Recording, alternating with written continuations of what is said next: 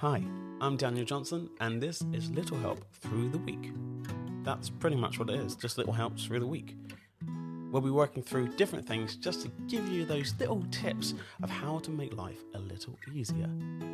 Anyway, it's Tuesday, so we better get on with this week's tips. Now, yesterday, Monday, we were trying to work out what we needed and what we didn't need. Going to that drawer, going to that wardrobe, that cupboard, that you're like, I don't want to sort out. We haven't even started with the attic yet. We'll leave that till next time. But if you start small, it always makes it easier to kind of tackle the big jobs. Now, I did say to throw away some things that you haven't used for a long time. And I know that seems really scary. So right at the end, yesterday, I said, just put a pile to the side. That's all you have to do. The things that you think, I could probably get rid of that, or I could give it to someone else, or recycle it as well. Now, let's go to that pile.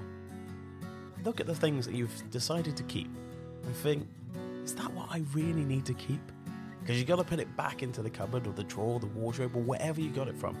And you know what? You probably don't need it. You sort of slept on it.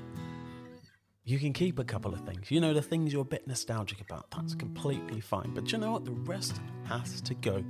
A clean house, a clean room makes a clear mind. And you can get on with the things that you need to get on and do.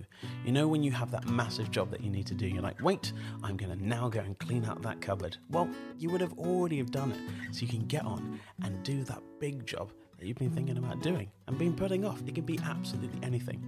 But like I say, start small and then we can work on bigger things. Anyway, we'll see you back for Wednesday.